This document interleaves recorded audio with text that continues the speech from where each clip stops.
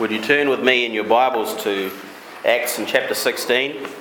We're going to read a portion of God's Word together, a portion that tells of a marvellous conversion of one Lydia of Philippi. So let us read. I'm going to read from verse 6 and then we will finish in verse 15.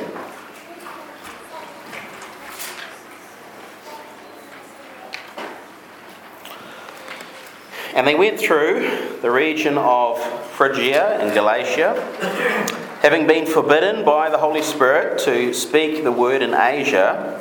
And when they had come to Mysia, they attempted to go into Bythnia, but the Spirit of Jesus did not allow them.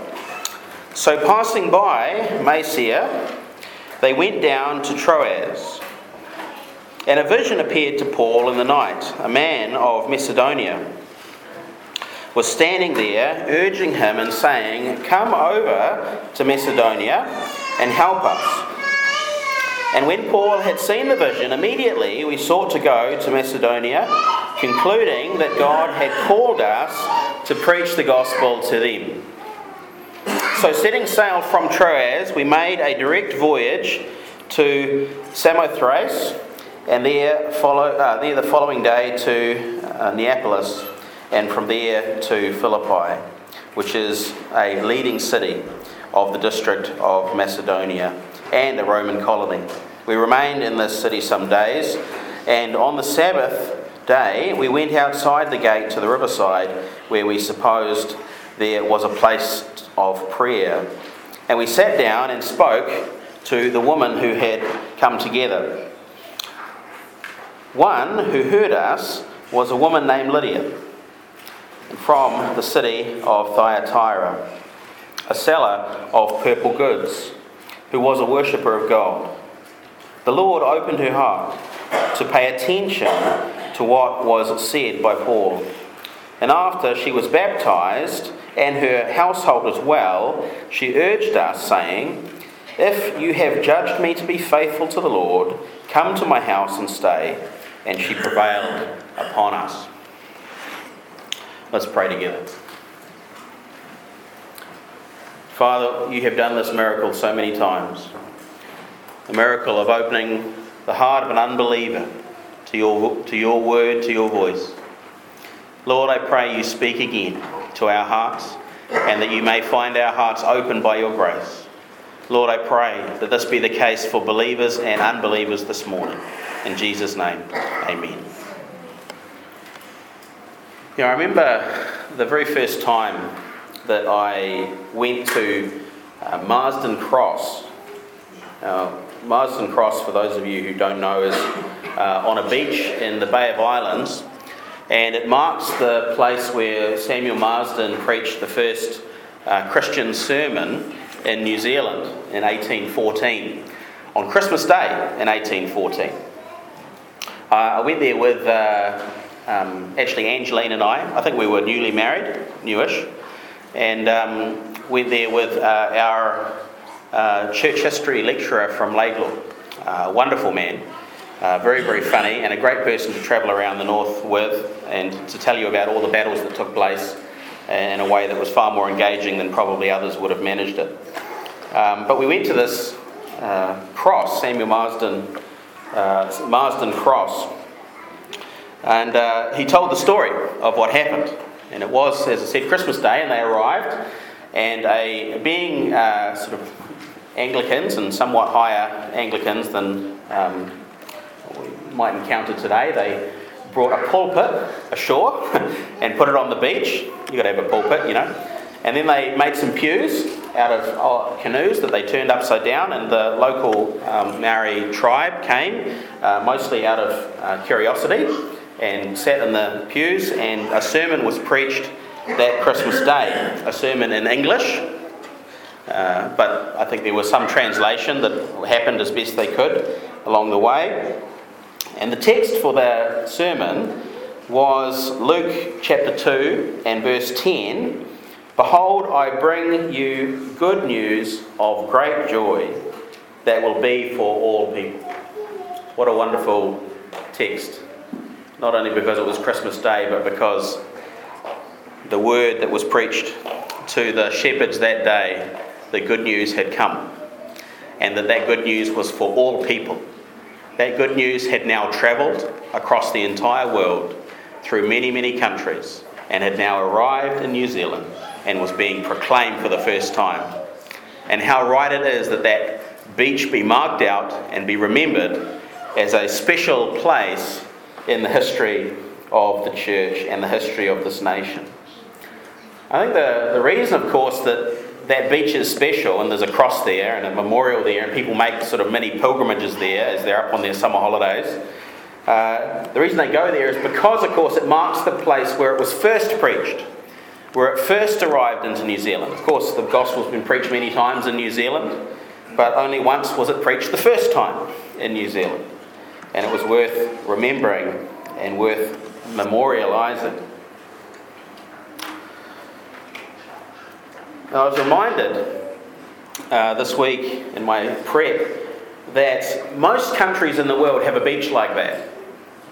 Whether or not they are sure that this was the beach that it happened on, or whether they know which beach it happened on, but every country will have a beach or a marketplace or a house or something where the gospel was first preached in that region. History is full of these sorts of beaches, of these sorts of moments where the gospel first went into a region. The book of Acts, of course, is full with these sorts of beaches and these sorts of places. Every time the gospel goes to a new city, goes to a new nation, there is a first preaching of it, where the cross is proclaimed and where sinners lost are given the news that could save them from their sins, if they would believe it. Now we come today to another of those moments, a very special moment where the gospel crosses another border and goes further than it has ever been up until this point. So today we are going to look at the entry of the gospel into the Western world. That's what this is. This is the entry of the gospel into Europe, and the first proclamation of it by this river outside of Philippi, with a small group of ladies hearing the message and believing. This is where it was proclaimed. This is where it entered. Now, I don't know if there is a cross on that little beach or that little riverside. There possibly is. Whether they found the exact place that this took place, I'm not sure. But I know that the place is there where the gospel was proclaimed and where someone believed it. Now, I don't have to tell you, I don't think, how important this movement of the gospel into Europe has been for the history of Christianity through the world. Absolutely crucial. Europe, of course, became very much the centrepiece for Christianity, for good or for evil, for the next many, many centuries. We are very much the beneficiaries. I think probably everybody here is a beneficiary of the gospel going to Europe. Because, of course, from Europe it then spread out to Asia, it spread to America, it spread to the islands, it spread to India, and it spread to Australia, and it spread to New Zealand. We are very much recipients of this great spread of the gospel, which started, or at least took another major step in the text that we have read this morning. So I want to focus this morning on this glorious moment when the gospel arrives, when it is preached, and when Lydia, the very first convert in Europe, I mean, it is theoretically possible that the gospel had gone elsewhere in Europe by this stage, but this is the very first recorded moment of the gospel in Europe. I want to focus on this moment, and I want to look at really what the main point of Lydia's conversion is, and what it teaches us about conversion, teaches us about the sovereign work of God over salvation. And I want to try to step over some of the many misapplications of Lydia's conversion, of which there are a number, towards what it is that we are to really glean from that conversion story. I also want to, just before we get to that verse, that story, talk about a couple of preliminary things leading into that story which are relevant. I want to start by talking about the journey there, how they got to Philippi, which is important, and who they took with them, because that's important as well. So let's just quickly deal with those two questions before we come directly to Lydia. How they got to Philippi is interesting because they weren't planning to go there. You notice that, right? They weren't trying to go there. They were heading for Asia, or what is now Western Turkey. They were trying to go there to preach the gospel, but the Holy Spirit prevented them from sharing the gospel with anybody there. Right? That's interesting, isn't it? A doorway for gospel opportunity blocked by the Holy Spirit. You're not to go there, the Holy Spirit says to Paul. We don't know exactly how the Holy Spirit said that. It may have just been a direct voice. It may have been some providential interference or something like that, but they were clearly not to head there. So then they redirect themselves northward. This is probably the only way they've got left to go. They can't really go south because the ocean is there. They can't go west because they've just been told not to go west. They can't really go east because that's where they've come from. And so they are told to, well, they decide to go north up to Bythnia, northern Turkey today. But the Holy Spirit, and now called the Spirit of Christ, interestingly enough, the Spirit of Jesus, wouldn't let them go there either. So what do? Right? They can't go east. They can't go west. They can't go south. They can't go north. They could do what probably most of us would be quite happy doing, and that is sitting down and crying and wondering what on earth God was doing. Two massive doors closed. Instead, what they do is they go the only direction that there was still available to them. There was a little corridor between Asia and Bythnia that they could go through. It was either that or give up and go home. They weren't going to do that. So they make their way through this little corridor above Asia and head to Troas, and there receive their vision to head across into Macedonia, which is modern Greece. Now, what we are reminded of here is the many ways in which the Lord leads us. You see, oftentimes the Lord leads us by opening a door before us, and it's very obvious that this is the way we are to go. There's the pathway, there's the opportunity, this is clearly the will of the Lord. But we need to remember that the Lord very often, and maybe even sometimes more often, leads us by closing the door directly in front of us. And we need to remember that that closing of that door, that preventing of that opportunity, that blocking of that way is every bit as much God's providential leading and guiding as God's opening a door. And we need to be as grateful and as pleased that the Lord has led us through a closed door to a different direction as through an open door that is before us. Now, it may be discouraging. You may have invested in an opportunity, but when the Lord closes that door, be sure that the Lord has closed it intentionally and He is wanting you to go a different way. And this is what we are to recognise as we look at this initial journey through to Macedonia. They don't give up, they press on, and they find the open door waiting for them once they arrive in Troas. They get there, and the door is no longer closed in front of them, but it is open, it is wide, it is big, it comes in the form of a vision. This wonderful vision of a man from Macedonia speaking to them and saying, "Come over and help us," a vision sent from God, that they might come across and share the gospel with them. In other words, God is clearly and intentionally and very meticulously leading them on a path directly to Lydia, to a little beach or a little rocky spot beside a river outside of Philippi. That is where the Lord is taking Paul. We should also notice, though, who's with them. Who goes with them? So I don't know if you noticed verse 10. You see, all the way up to verse 10, Luke is writing about they and them and the ones that were with they and them. And then he comes to verse 10 and he says this, "And when Paul had seen this vision, immediately we sought to go on into Macedonia."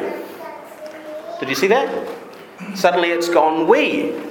We are now going into Macedonia. It was they and them, and they're off to do this, and they came and did this, and so on and so forth. And then we sought to go into Macedonia. And then verse 11, "So setting sail from Troas, we made a direct voyage to Samothrace. And we remained in the city for some time. And on the Sabbath day, we went outside the gate to the river, where we supposed there would be a place to pray. And we sat down and spoke to the woman who came together." You see, who's with them now? Luke is with them now. Luke, who is so marvellously and unassumingly just weaving himself into the passage.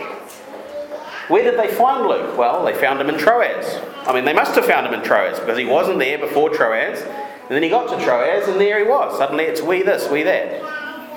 But there's no story that Luke weaves into the narrative about how they found him, or how he came to be travelling with Paul and with Silas and with Timothy.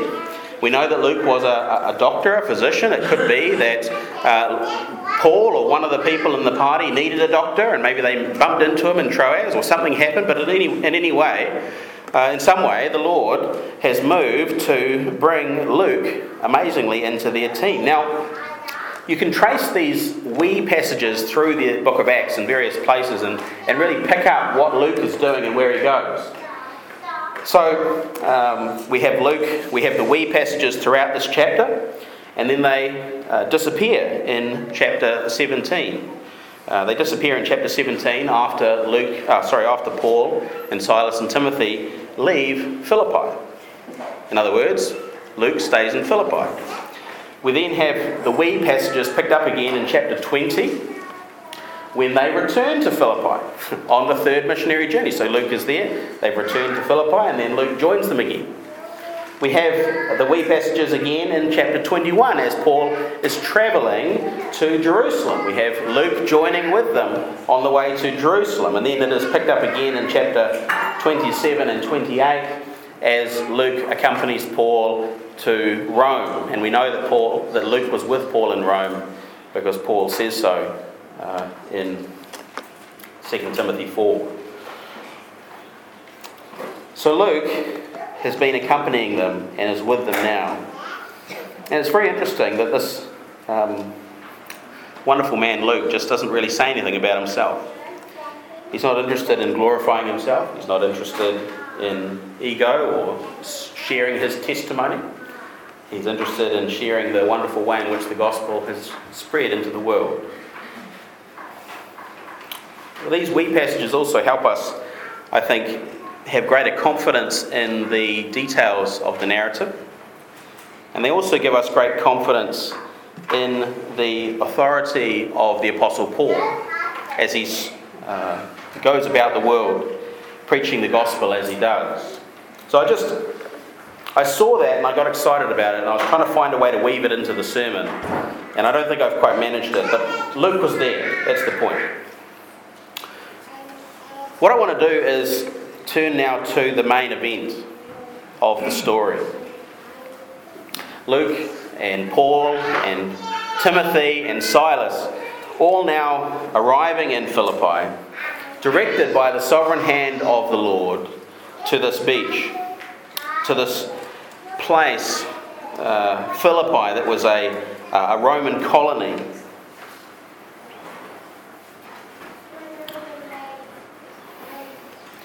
And what Paul does when he gets there is very interesting. He gets there and he wants to go to the synagogue.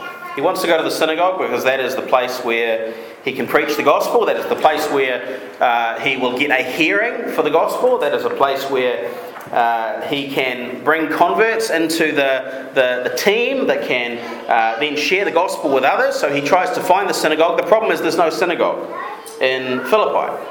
And so what he does is he hears of a place where faithful God-fearers have been gathering on the Sabbath day in order to pray.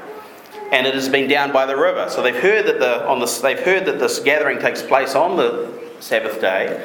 So they wait in the city until the Sabbath day. They want to take the gospel first to these people. That's interesting.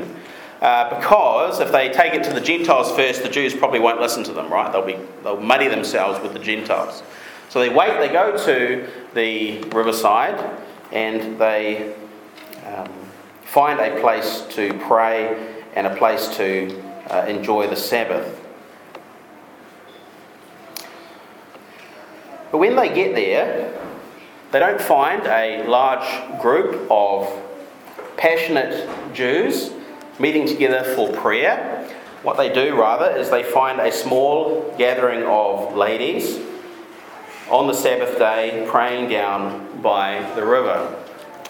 In other words, Paul, who has been blocked from going to Asia, who has been blocked from going to Bythnia, who has been forced through a little narrow corridor and now called across to Macedonia, and now finds himself by a little river for what purpose? A little mob of ladies praying by a river. Now, you could get discouraged at that point. You could think to yourself, well, this seems like an odd place that the Lord has led. And yet, Paul does not see it as another closed door, but rather he sees it as the open door that it is.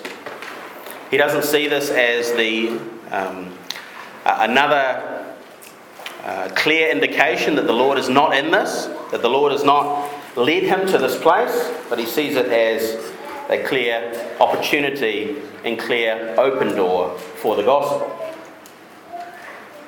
And what we will find is that the door is open far more widely than he thinks. That the door that the Lord has opened is not just a door to share the gospel in Macedonia, but a door into the very heart of a woman present there at that time. Again, someone called by God's sovereign purposes to be in the right place at the right time. A travelling saleswoman who doesn't even really live there. She's from Thyatira, who just really happens to be there trading her goods, and is there right when the gospel arrives. And these things come together so perfectly. He preaches his first sermon in Europe, the first sermon in the Western world. And he gets one convert plus her family. A wonderful, wonderful start to a wonderful ministry that will eventually set fire to the entire Western world. Happens in this moment. Now, as I said, the narrative of Lydia's conversion has been used and abused somewhat to mean all sorts of things that really have nothing to do with the story that we have in the text. So, for example, one of the things that it is used for regularly is to justify infant baptism, right? Because it's her and her household that were converted. Another thing that it has been used to try to justify is woman in leadership, because she had a house that people would meet in, and therefore she must have been the pastor of that church. This is the way the argument has gone. In fact, it's even been used, oddly enough, to try to argue against women in leadership in the church by more complementarian minded people, because of course the first thing she does after she gets saved is she goes home and she starts to cook and she starts to host, and so this is clear indication of a woman's place, and so on it goes. So none of that has anything to do with the text. These are not the points of application that we are to draw from this passage. But if I could just dwell on one or two just very briefly. It doesn't have anything to do with infant baptism. The reason it doesn't have anything to do with infant baptism is because no infants are mentioned in the text that get baptised. There is a baptism of her household, but no mention of infants being baptised in her household. And I would even point out that it seems very, very unlikely, given who she is, that there would be infants in her household at the time of this household baptism. A couple of reasons for that. She probably isn't married, right? Otherwise, her husband would likely be mentioned at some stage along the way.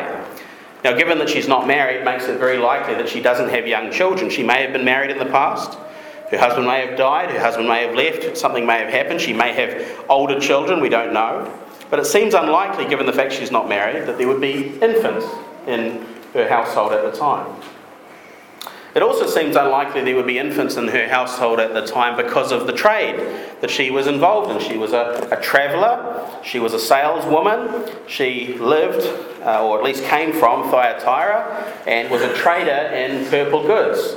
Purple goods being very valuable. Purple was a very uncommon colour. I looked into this, they had to extract purple from a gland in shellfish.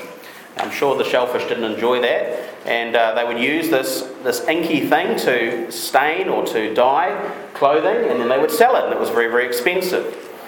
Usually just worn by royalty or by very, very wealthy people. So she was a tradeswoman in this trade, and obviously very successful, able to own homes in various cities, including in Philippi. But that, again, would suggest that she doesn't have young children. If she's travelling, if she's selling things, if she's on the road a lot, it seems unlikely that she would have young children. So I don't think we could use this as an argument as it has been used for infant baptism. I also don't think it can be used as an argument for women pastors because being the owner of the house in which a church meets in is a different thing from pastoring a church, right? Churches weren't really attached to buildings. Churches were groupings of people that met in various different places. It's only maybe more recently in history that the word church has been used to refer to a building. The church is referring to the people, and the people might meet in a house or a building. Okay. So what is it about? What is the takeaway from Lydia's conversion and conversion in this way? Well, we've mentioned a couple of things already. We've mentioned that it is the Lord who sends missionaries. It is the Lord who sovereignly brings apostles and prophets and missionaries and those who are to bring the gospel to specific individuals, to specific cities, specific places. We've seen that small beginnings are not to be despised. That even though Paul arrives, and it is a small group of ladies beside a river, outside of a city, this is where the great Western Christian movement started. But I think more than all of that, I think the main thing that we are to take away from this story of Lydia's conversion is that it is the Lord who saves from first to last. That it is the Lord who saves, and it is the Lord who opens hearts, and it is the Lord that makes people willing and able to believe. See verse 14. One who heard us was a woman named Lydia from the city of Thyatira, a seller of purple goods who was a worshipper of God. And the Lord opened her heart to pay attention to what was said by Paul. I don't know if you've ever asked this question.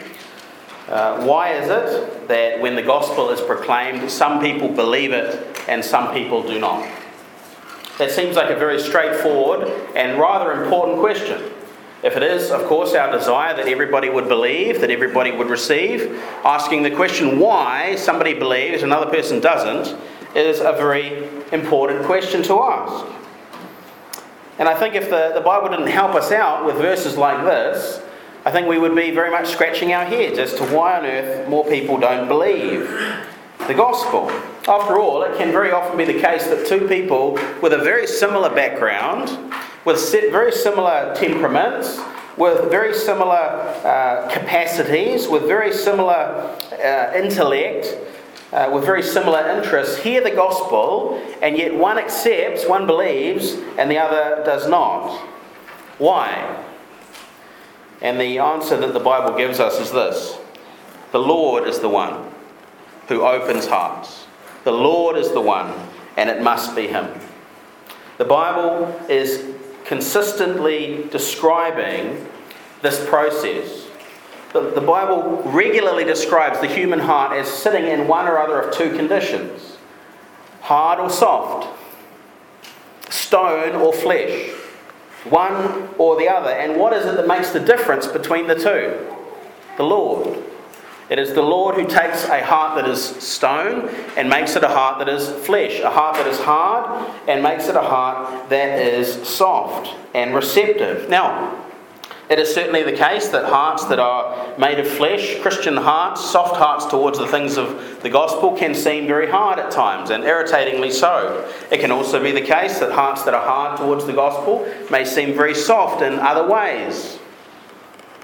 But what is plainly taught in the Scripture is that a heart cannot change from hard to soft on its own. That a heart must be touched, must be transformed, must be softened, must be squeezed, must be transplanted by the sovereign hand of God. This is the only way in which a person's heart is saved. Now, it's very interesting that we have the salvation of Lydia and then immediately the baptism and the salvation of her family. The assumption there is that the Lord did this work, this softening work, in both Lydia and her family. That it happened through her preaching. That she went home after hearing the gospel. Maybe some of her household were with her down at the river. She went home and she taught her family. She said, "This is what I have heard. This is what I've come to believe." Maybe Paul was there as well.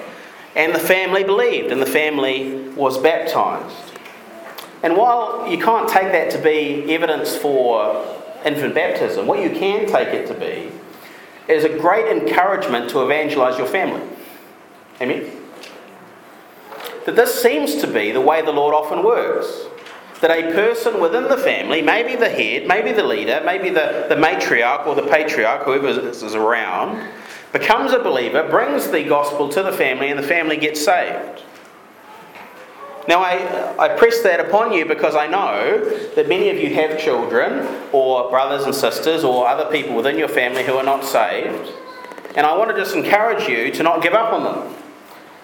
I want to encourage you that you have a role in bringing the gospel to your family. That you have a role that has been given to you by God and may well be sovereignly used by God in order to bring salvation to your family. So Lydia has her heart opened, a heart of flesh given, a heart of flesh for the family given. A tremendous miracle of softening and wooing and winning. A sovereign work of God and God alone.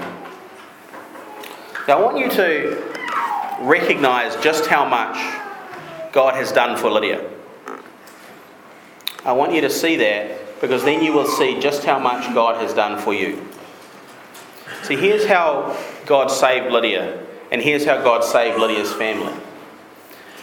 He stopped Paul, the apostle, preaching in Asia. He put a big wall in front of him and said, "Don't go there." He then put another wall in front of Bythnia and said, "Don't go there." He forced Paul and his team to go through this narrow corridor and land in Troas, still not knowing what to do. They get a vision, they come across, they go to the river outside the city, they preach, and she is saved. That's how much God has done for Lydia, and that is only the start of it. He moves into her heart. He opens her heart to receive the gospel, and then he goes with her to her family and opens their hearts as well. Do you see how much God has done for Lydia? Do you see how much God has done for Lydia? God didn't have to do that. If one of the steps in that process was skipped over, or if Paul was allowed to go to Bythnia or to Asia, Lydia would have gone to that beach that Sabbath, done her Jewish prayers, headed back home to Troas, not heard the gospel, not been saved. Do you know what happened after that though? The gospel that went to Lydia, that went to her house, then exploded through Europe. It went to all of the countries within Europe. It eventually made it to England. From England it exploded again. It eventually made it to the Pacific Islands, to Asia, to India, to Australia, to New Zealand. It eventually made it to the ears of your grandparents or your great-grandparents or your parents. They had their hearts open to believe it. It was then transmitted down to you when you were born, and you heard it, and the same miracle was done in your heart that you might believe. That is just as astounding, in fact 1,000 times more astounding, that the Lord providentially brought the gospel to you through that incredible process. That every single step in that chain toward the gospel getting to you was sovereignly ordained by God, that your heart might be open and receive the gospel. Isn't that incredible? Do you know how much God has done for you? The entire history of the world has been crafted to save you. Do you know that? The entire history of the world. Every single conversation, every single beach where there's a little cross where the gospel arrived, is there because God is bringing the gospel to you, that you might be saved through it. Do you understand that? The miracle of the transmission of the gospel, that you might receive it and hear it and believe it and be saved through it. And then the greater miracle of having a heart opened within you that you might receive it. The Lord did not have to do that. You're not a Christian by accident. You see how much the Lord has done for Lydia. And you see how much the Lord has done for you. Let's pray together.